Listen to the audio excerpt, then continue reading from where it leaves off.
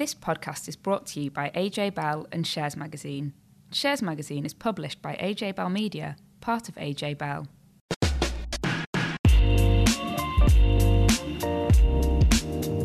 Welcome back to Money and Markets podcast, which this week sees Tom Selby join me in the virtual studio. So good day to you, Tom.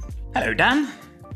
All right, so in this episode, we'll be looking at big events in the tech space where companies are being attacked by politicians and regulators left, right and centre. Tom is also here to look at a listener's situation where they're not sure if it's worth bothering with a workplace pension. That's right, Dan. We've also got a fantastic interview with Tineke Fricke from Waverton Investment Management, who talks to Dan about the big opportunities at AstraZeneca and Ocado. But first up, we're going to look at the markets over the past week and the big stories that have been catching Dan's eye. So, Dan, what has been going on? Well, at the time of recording, we are still waiting for a Brexit deal, the trade talks and stuff. So we should confirm it's 20 past 9 in the morning on the 10th of December. Yeah, so we're told now it's going to be up to another 4 days to get something. So sterling it's taken a bit of wobble on this latest news. The FTSE 250's come off a bit as well. The market is growing impatient about what's going on. So I think investors and companies just want to know, even if the news is bad news, and there's bad consequences, they just want to know the lay of the land. So I think at the moment we'll still have to wait. So I think come next week's podcast, we'll be in a stronger position to talk about the implications of whatever has been decided.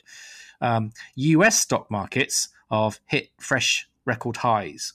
Yes, I saw Donald Trump's Twitter, indeed. Yes, any excuse, and he's there talking about the stock market. So we had some disappointing job news from the US the other day, and so that has been deemed to be increased the chance of a generous stimulus package. So investors are getting excited that there might be more stimulus here, and so hence equities are going up. But tech companies in the US have really been dominating the headlines at the moment. So the US federal regulators and more than 45 state prosecutors have sued Facebook. So they're accusing the social media company of taking illegal actions to buy up rivals and stifle competition. So the officials are asking the court to consider breaking up the company. So you have to think that I think we've heard these sort of things before, saying it's just got too big, and lots of big tech companies have been accused of this. So Facebook also owns Instagram and WhatsApp. So it's incredibly popular social media networks. So Facebook has just essentially come back and said, well, the deals that are being scrutinized now were actually approved by regulators years ago. But really, this tech space, the companies have become very successful, and therefore they're seen as sort of targets. So we've already seen in the summer where the bosses of Google, Amazon, Facebook, and Apple were forced to testify before Congress as part of a bigger investigation on their influence on the market. So last October, we saw Department of Justice sue Google, accusing the search giant of violating US competition laws to maintain a monopoly on internet searches and online advertising. So definitely lots going on. And it's not just in the US, actually, because we've got news in the UK as well, where the Treasury is launched a review into tax.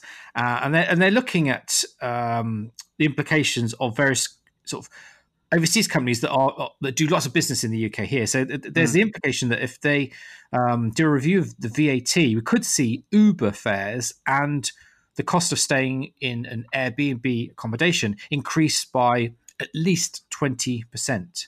Wow. So, the Treasury is sort of calling for evidence because they're a bit concerned that growth in these sort of platform apps could cost as much as £20 billion in lost tax revenue. So if you use, say, like a taxi firm like Addison Lee or Pimlico Plumbers, the 20% VAT is charged to customers, but operators who are doing work for Uber and Airbnb and the likes don't actually pay anything because the argument is that the individual providers fall below the VAT threshold of £85,000 of turnover.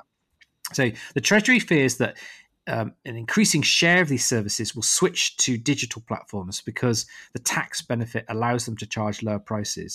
So really, it's calling for evidence, part of this review about tax. And we've talked before about how capital gains tax is also part of this review as well. So, Tom, you obviously look at the tax space in quite detail. I mean, there's a lot going on, isn't there?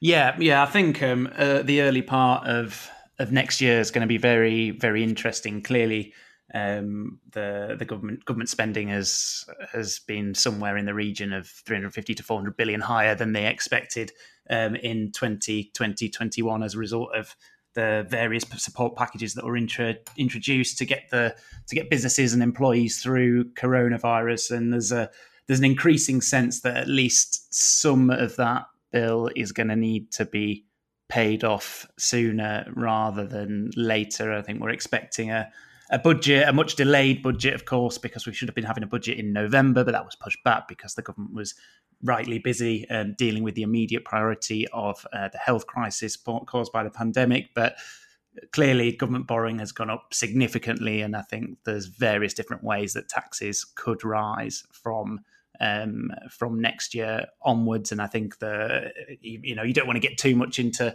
speculation of which taxes are going to go up and where, but clearly the CGT review is one area where it appears that they've kind of paved the way potentially to align CGT rates with income tax rates, which could raise some revenue for the Treasury.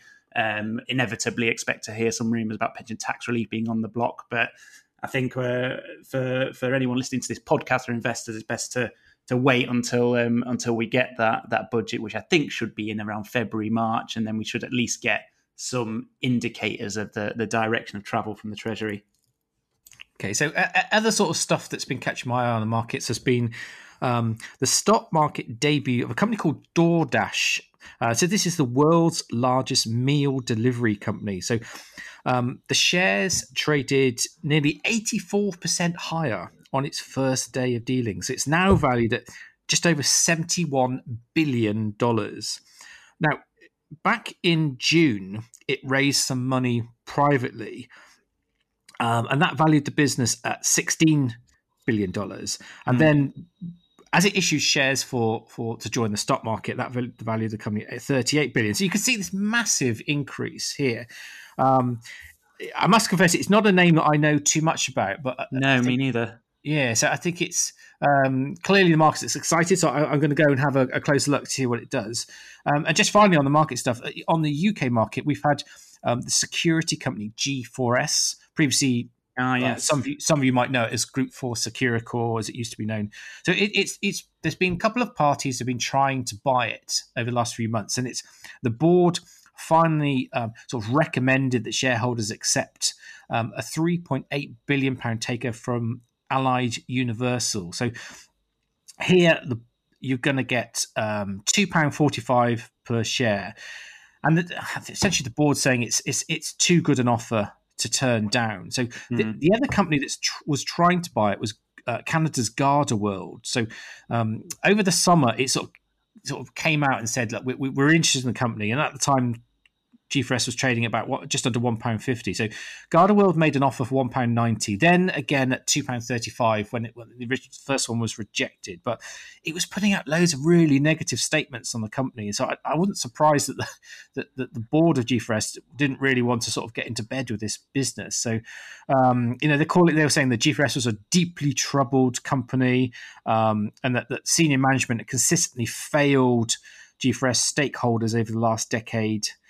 The business had a long history of over-promising and under-delivering. You never want to hear that. Yeah. No. And so over the last 7 years, that senior management has destroyed nearly £1 billion of shareholder value, even after you sort of adjust for dividends. So G4S is quite, it is a well-known business, and it got into a lot of trouble. It didn't provide enough security for the 2012 London Olympic Games. It was fined £44 million by the Serious Fraud Office and had to repay £108 million to the UK government after it overcharged on contracts to tag offenders. So it's got a bit of a tarnished history, but I think Allied Universal is obviously there's benefit in buying it now. But really, this is a company that's been in sort of recovery, sort of turnaround mode for so long. It's unbelievable. So if you're a shareholder in this business and you've been with it for, say, sort of 5 or more years, you must be a very patient person. So I imagine that, so this name will disappear, and that's actually a bit of a trend of, there's quite a lot of takeover activity, and I think lots of experts think that once we know what's happening Brexit one way or the other with these trade deals, it could actually see even more takeover stuff happening. So potentially an exciting 2021 on that front then.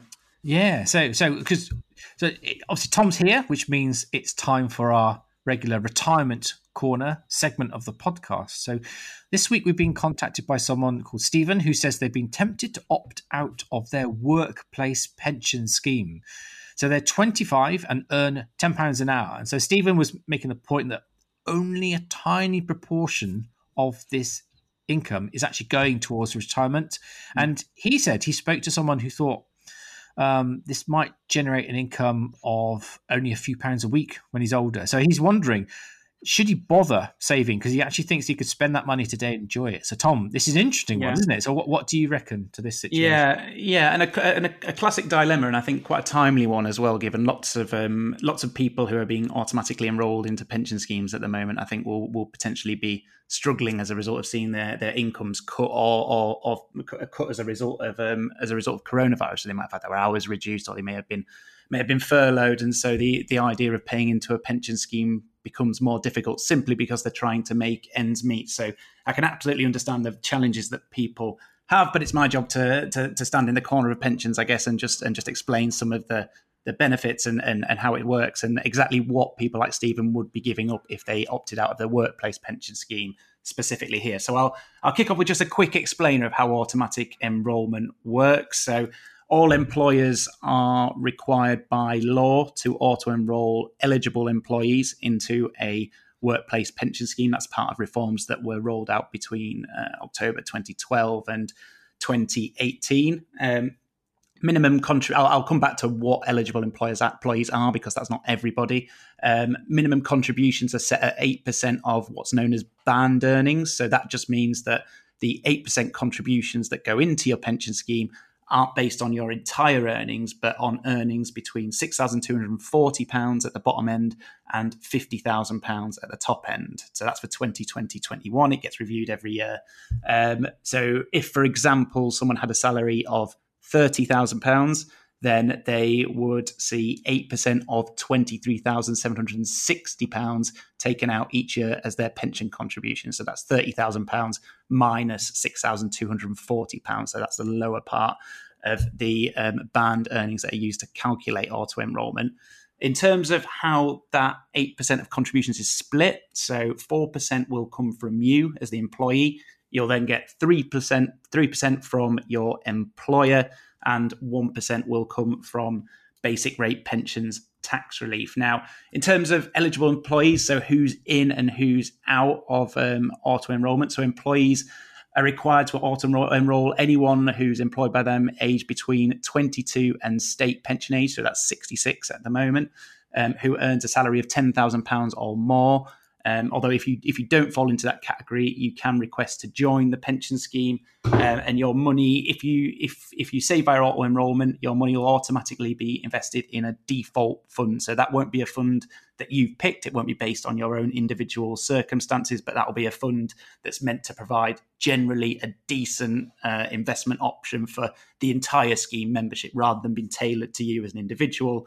And the charges on those funds are capped at 0.75%. So you can at least guarantee that you're getting decent value for money. Although if you want to, then you can pick and choose your own investments. You just have to go to your pension scheme and tell them. So those are the basics of how auto-enrollment works. Turning to Stephen's question specifically, I do understand that saving in a pension is a big commitment. Your money's locked away until age 55 under the current rules. That's going to increase to age 57 by 2028. So I think it makes sense for people to ask questions about the value for money that they're getting. The key upfront benefit when you're talking about a workplace pension is the matched employer contributions. So the employer pay the first 3% you pay in, your employer pays 3% in as well. And I always like to think of that when I explain to people the value of workplace pensions. I say think of that as effectively 100% return on the first 3% that you pay into your workplace scheme. Now, if any investment was offering you a guaranteed 100% return on the first on the money that you were putting in, you would bite someone's hand off, or you would think it was something nefarious, frankly. But this isn't. This is something that's included as part of your workplace contract. And so, if you opt out, that free money will effectively be lost to you. To put it another way, employers will decide on how much you get paid based on your total remuneration. So they'll think about the pension costs, which they have to pay, alongside your take-home pay as well. So if you choose to opt out of the pension scheme, which is of course your choice, then you're effectively taking a voluntary pay cut. So that's something that most people wouldn't want to do, and I think that's one way to think about the decision that you're making. On top of that, the final upfront bonus is, of course, basic rate pensions tax relief on your personal contribution. So when you combine that with the employer contribution, that means that the 4% that you pay in gets matched in total upfront by a combination of your employer and through the government's pension tax relief. Now, money being locked away clearly is a negative in terms of liquidity, so you can't access that money quickly. Equally, can be seen as quite a good thing for some people. So if for example, you find it difficult to save and budget, the fact that your pension money is going to be locked away means that you can't get at it. It also means that, of course, it has the ability to grow tax-free over time within the pension wrapper and build up from something small to something potentially quite large when you reach the point of retirement. And I'll come to some numbers on that in a second.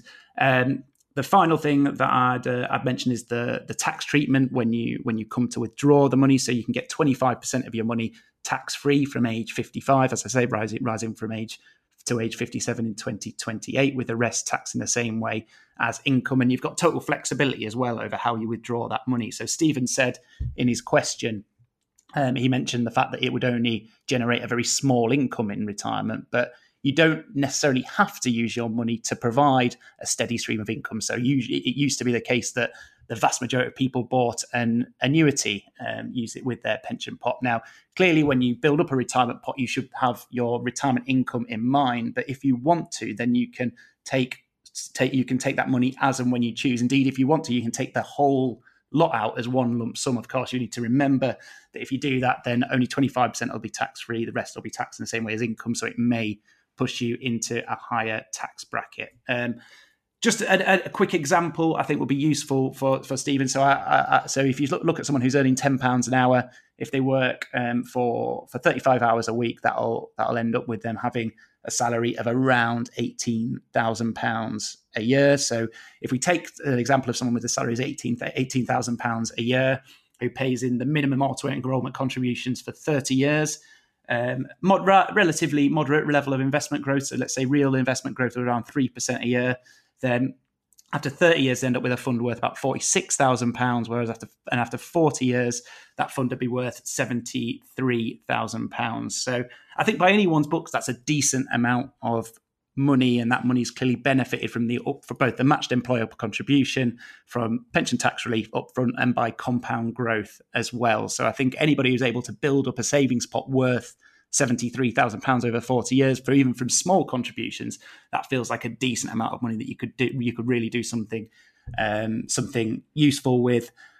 One final point that I would make, though, is that there are certain circumstances where opting out might make financial sense. These are really limited. It'll be for people, for example, who've got very, very high cost debts to pay off, where the cost of servicing those debts is more than the value of the matched contribution that they're getting through their auto enrolment scheme. But as I say, these are going to be quite limited. And so if you are, like Stephen, thinking about opting out of your workplace scheme, then I would say think about it very, very carefully, and think about the fact that you're going to essentially be taking a voluntary pay cut and missing out on that 100% bonus from the matched contribution. That's money that you won't be able to get back if you choose to not be part of the pension scheme and spend all your money today.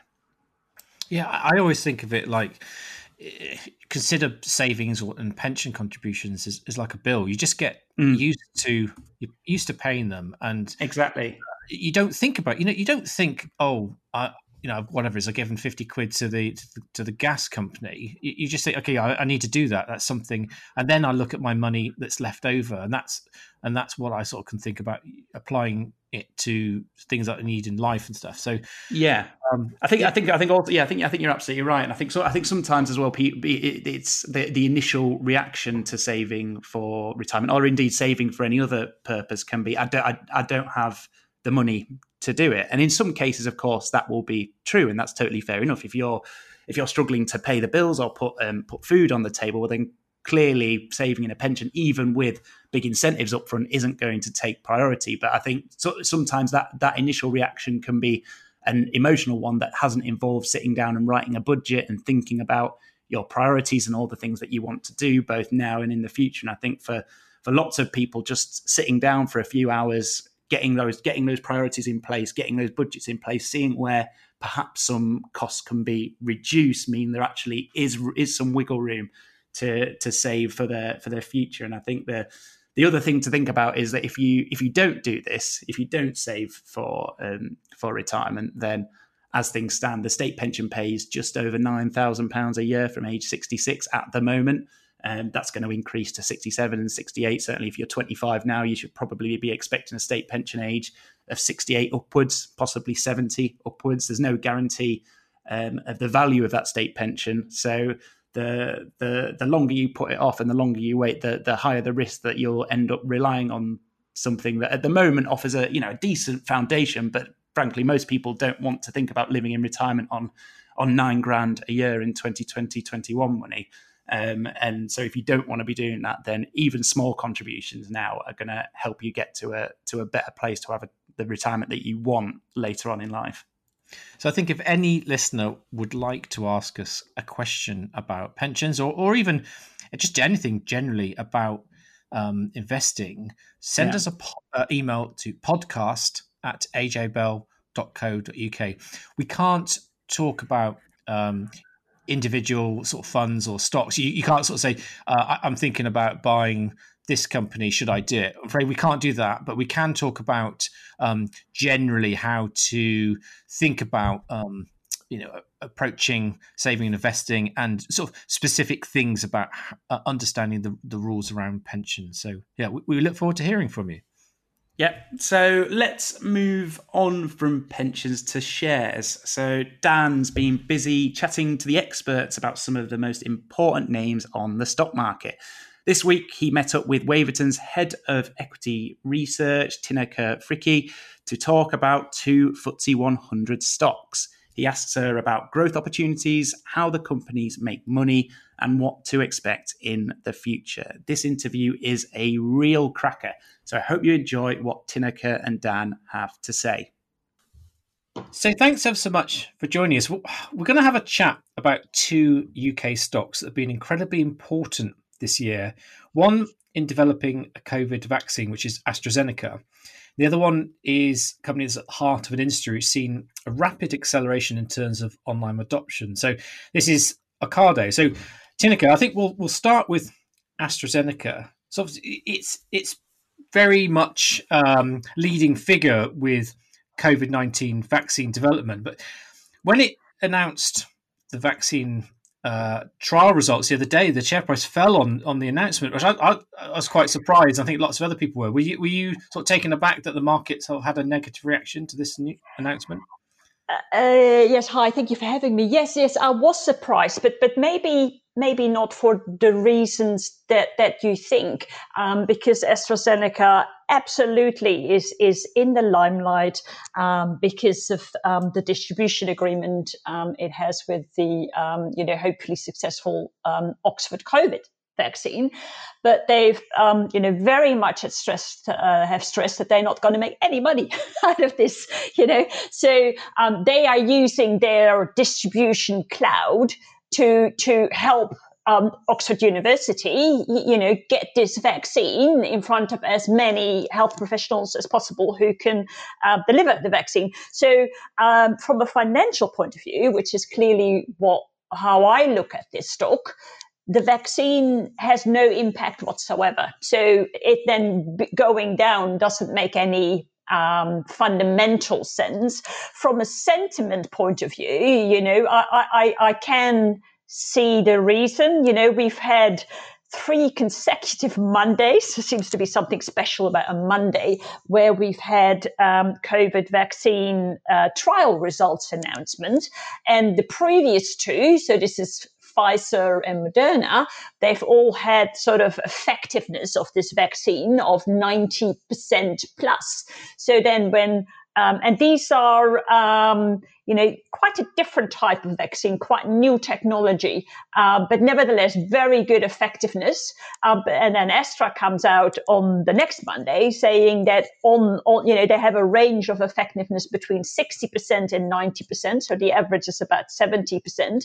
And then it clearly people were expecting something probably in the 90%. But again, fundamentally, it doesn't really matter. We shouldn't forget that the flu vaccine, for example, is only 60% effective. So, the hurdle to be cleared is 50%. So the AstraZeneca Oxford vaccine has cleared that hurdle.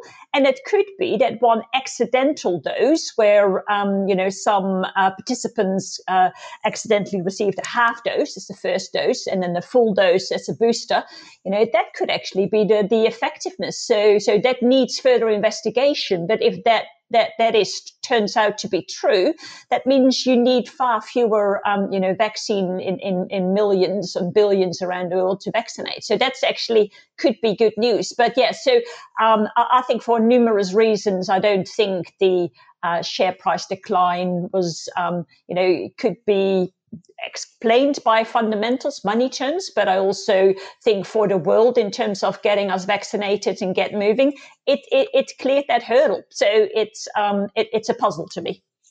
Yes, I mean, you say it won't make any money from this vaccine. I'm wondering whether that would just apply to like the first round of, getting as many people as possible vaccinated and getting the world back on its feet. But I was wondering if it becomes something that you take every year, like the flu vaccine, do you think in time that actually AstraZeneca can make good money from this product? I mean, that's a really good question. And the honest answer is I don't know. We at this stage, it's too early in the sense that we don't know how long this immunity lasts. But we shouldn't forget that Astra in principle isn't a vaccine business. They just have a very good global distribution network. Might they make some money, 1 or 2 years from now? I generally don't know, but it's not going to be meaningful in the scale of the business.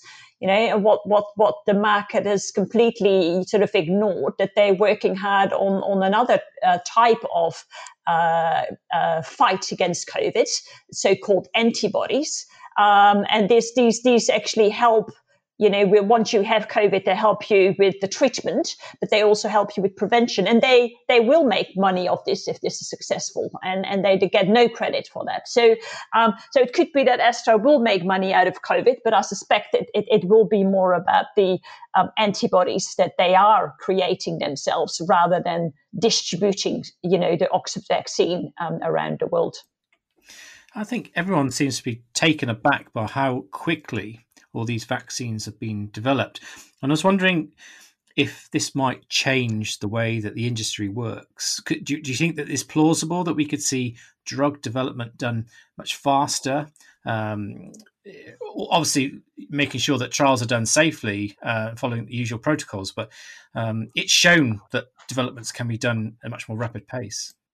Yeah, absolutely. And I think this could well be the start of a step change in pharmaceutical, vaccine, etc., in innovation, because the RNA technology, which is sort of it's like a software code sending information to your own DNA, telling you to become immune, if you like. This is simplifying a little bit, but this is the Moderna and this is the Pfizer technology.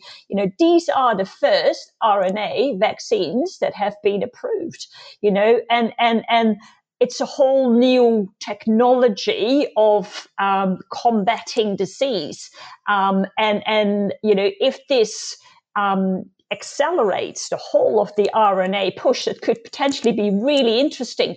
And companies like Astra actually have lots of collaborations with different companies, including Moderna, in doing interesting things and getting more effective treatment quicker to people. So absolutely from the RNA point of view. And it also shows that if governments put a lot of money behind these things, that it can be done quicker, So yes, I think this has sort of just prompted quite, a lot rosier picture for patients around the world. So, just AstraZeneca as a business, before we had the pandemic, it seems to be doing quite well. Pharmaceutical companies often go through periods where everyone's worried about competition from generic drugs and so on, but they seem to be going through a phase where sales were growing again, and they seem very upbeat. So what is it that you find most sort of exciting about this as a business?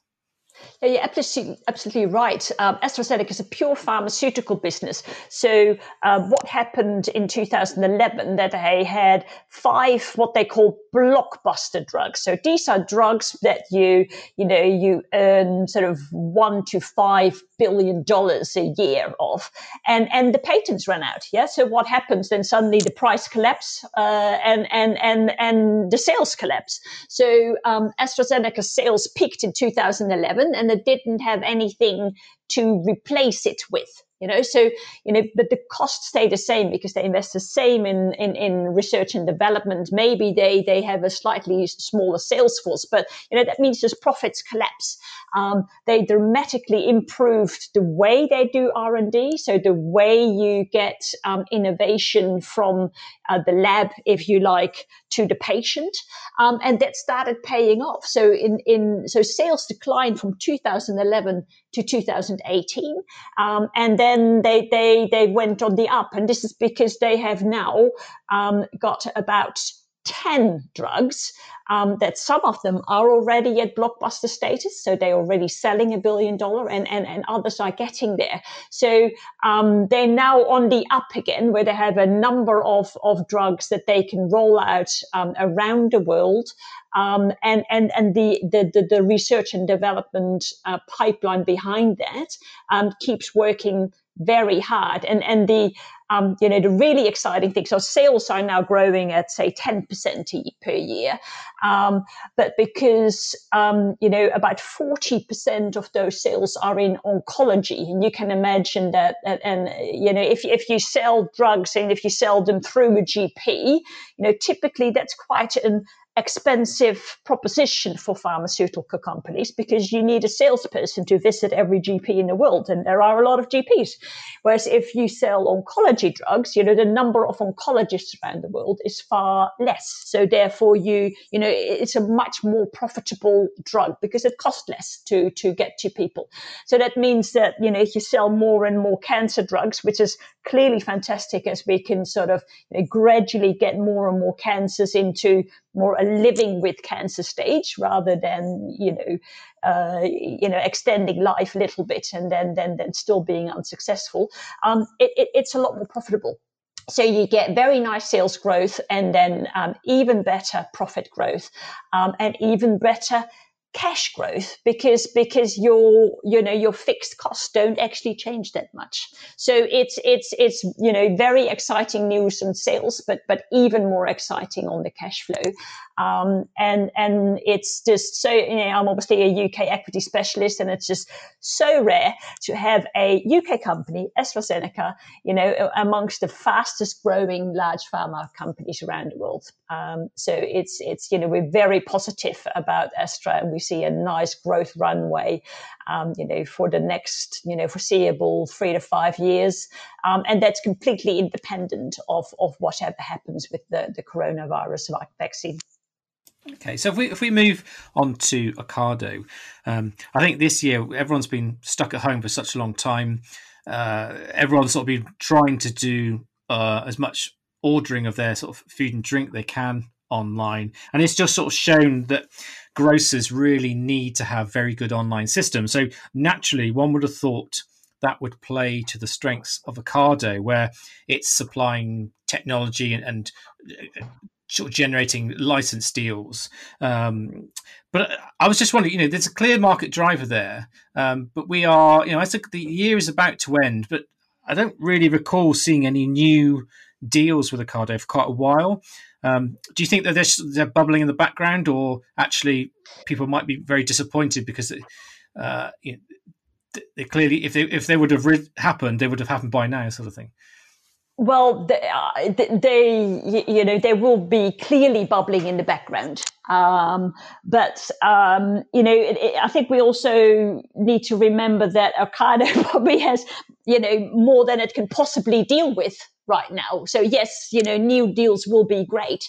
But what the coronavirus has done is that within the markets they're in already, it's doubled or more than doubled the demand for online grocery. The UK was already quite well advanced, before COVID, of all the grocery shops, maybe around sort of 5.5% was done online.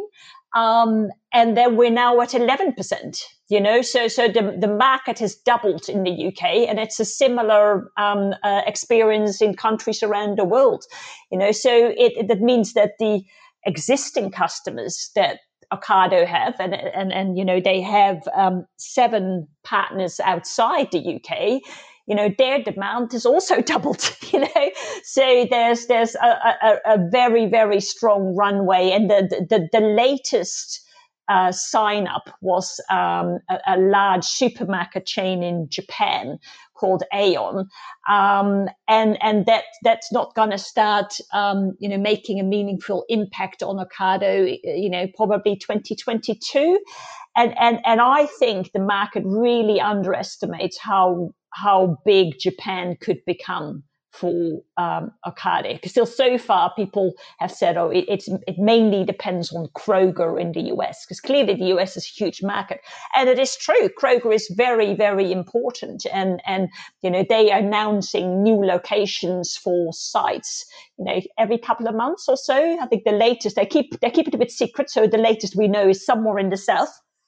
Which is quite a big place, I think, in the US. But so we will get more detail. But it's interesting that Kroger also is now, because they see this big demand, they are now also paying Ocado to optimize the in-store shopping. Because the Ocado system is that you build a big box, if you like, a big warehouse, and you completely automate the whole e-grocery picking and delivery, and that takes time. So Kroger also wants to deliver now, and Ocado has solutions for that. They have systems where at least the in-store picking can be as efficient as possible, because let's not forget that it's still very expensive to have people going around the supermarket picking stuff. So it really is a temporary solution until you can deal with that in a far more efficient way.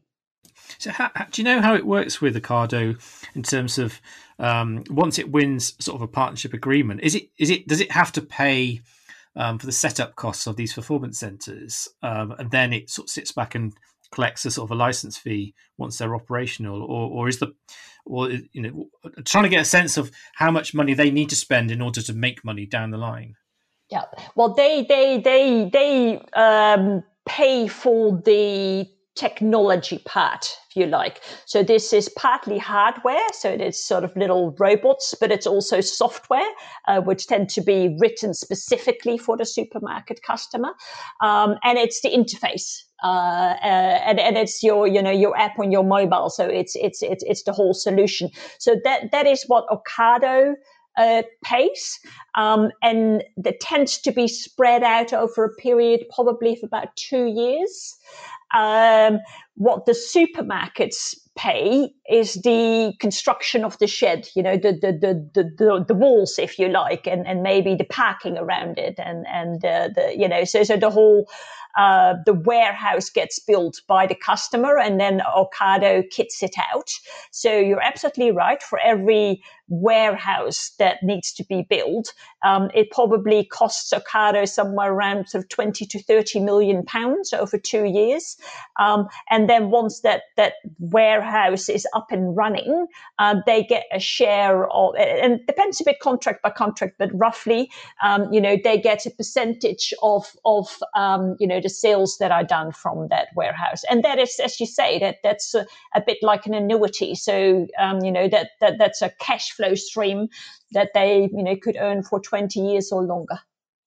Okay. So I noticed it raised quite a bit of money fairly recently, and it's been doing sort of some small acquisitions as well. So I was reading some broker comments saying it could potentially do robotic meal preparation, ready-to-eat meals. So it's not simply just running a warehouse here. So I think, is there sort of scope for the business to sort of extend its arms into new areas and really become, revolutionize the entire sort of supply chain?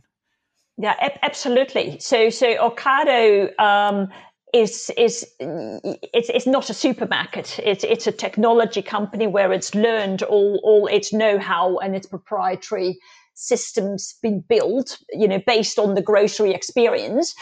They've invested a lot in their own R&D, but you're absolutely right. They also started to invest in kind of disruptors and other companies. And the example you refer to is an investment they made in a company that originally was based on putting together sort of, I think it's a sushi box, but you can imagine, so it's all robotics, but you can imagine maybe you can order customized salad box, where you say, I want 2 tomatoes, I want 1 scoop of corn. You can customize your order box, and doesn't have to be cold. Can that go into dark kitchens, and can they start competing with restaurants, for example? So that's sort of adjacent, because you can see, okay, so you get your milk and your bread, and maybe you get your ready meal or your ready salad as well.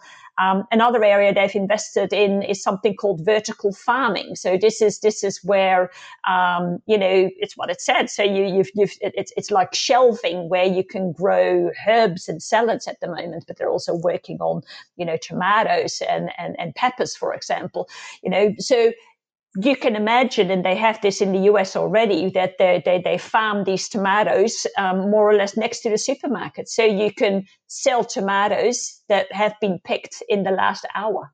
And clearly from an environmental point of view, whilst those kind of farms do use a lot of light, because it's sort of under a continuous sort of a purpley light, but they use no land and far less water than what it is if you grow it in the ground. So this is all adjacent, but, we can see Ocado, I mean, their applications, the applications for robotics and automation, could go far beyond. So it can be closest to groceries, like, your fresh basil is freshly picked, but they're also, got patent and ambitions that link to baggage handling or even airport parking. Automation is such a wide concept, and these are sort of systems and network solutions the potential end markets, I'm sure that if we have this podcast in 10 years from now, there'll be all sorts of interesting things that they've moved into that we hadn't even thought about. Well, Tineke, thank you ever so much. I mean, these are two really exciting companies, and I think when people sort of say that UK stocks are a bit boring these days compared to other ones, potentially ones in the US, I think they'd be wrong. I mean, there's so much going on with both of them. So thank you very much. It's great to have you on the show. Thank you very much. It's a pleasure. That's everything from us this week. We've got one more show to record this year. Oh my word, one more show. This of course is going to be my final show, I believe, Dan. Is that right? Yeah, we haven't asked you to the Christmas show, I'm afraid. No, I'm obviously extremely offended. If you could send your complaints about the fact I'm not going to be on the final show to Dan at Coatsworth, then that he would very much appreciate those, and he'll read them all out on the show. We'll be taking a short break over Christmas. where I'm hoping to get some new slippers and a pipe. I think that's about right for my current vintage. Make sure you don't miss next week's show. And until then, please do tell all your friends and family about the podcast and leave a review, preferably a good review, a 5-star review on your preferred podcast platform. Thanks, as always, for listening, and goodbye, and have a great Christmas. Thanks very much. See you later. Before you go, please remember this podcast is for educational purposes, and the views expressed don't necessarily reflect those of AJ Bell or Shares Magazine. The podcast isn't telling you whether certain investments are suitable or not. And don't forget that the value of investments can change, and you can lose money as well as make it. It's also important to remember that tax rules apply, and that the way an investment performed in the past may not be the same as how it behaves in the future. If you want help, go see a qualified financial advisor.